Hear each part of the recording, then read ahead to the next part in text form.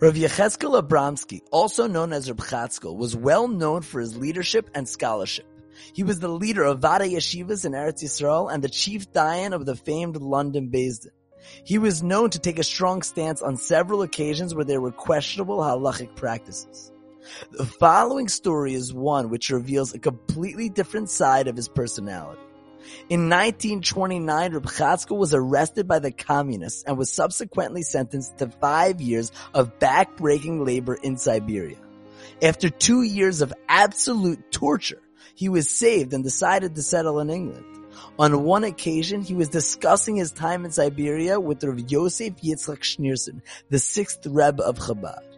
When they were conversing, Reb Yechezkel related that there was one instance that really changed his entire thought process. He explained, "One morning when I woke up and started to recite Moda'ani, I began to ponder. In my present situation, which may cause me to pass on, what am I thanking Hashem for? I don't have a siddur to daven from. I can only daven what I know by heart. I can't put on tefillin. It was taken from me. I can't learn Torah, as I have to work throughout the day and I have no books to learn from.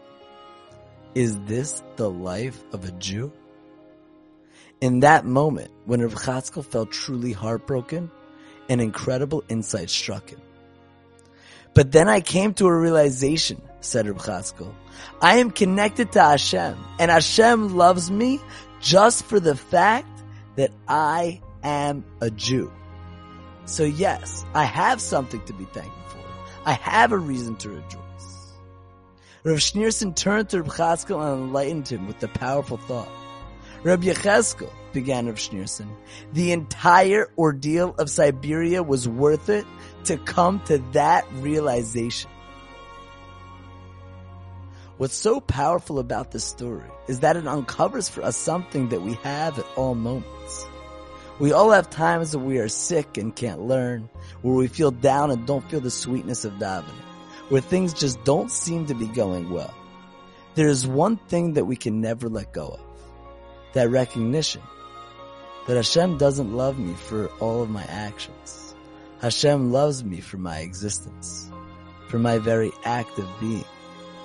Hashem loves me simply because I am a Jew.